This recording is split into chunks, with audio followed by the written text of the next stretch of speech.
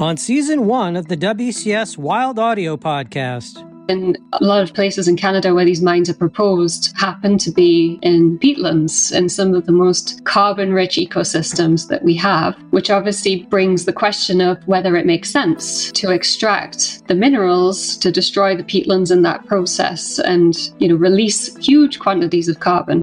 One of the things that really distinguishes these type of markets is that they trade in live wildlife. And because they are alive, the animals are actually able to shed viruses. Working in this protected area involves very much the protection of the forest through law enforcement. It's still a challenge with resources and trying to catch up with the rate at which the threats is going. It's a big job for all of us. I think to say, I'm just going to sign a petition and that's it. No, it has to be the whole package.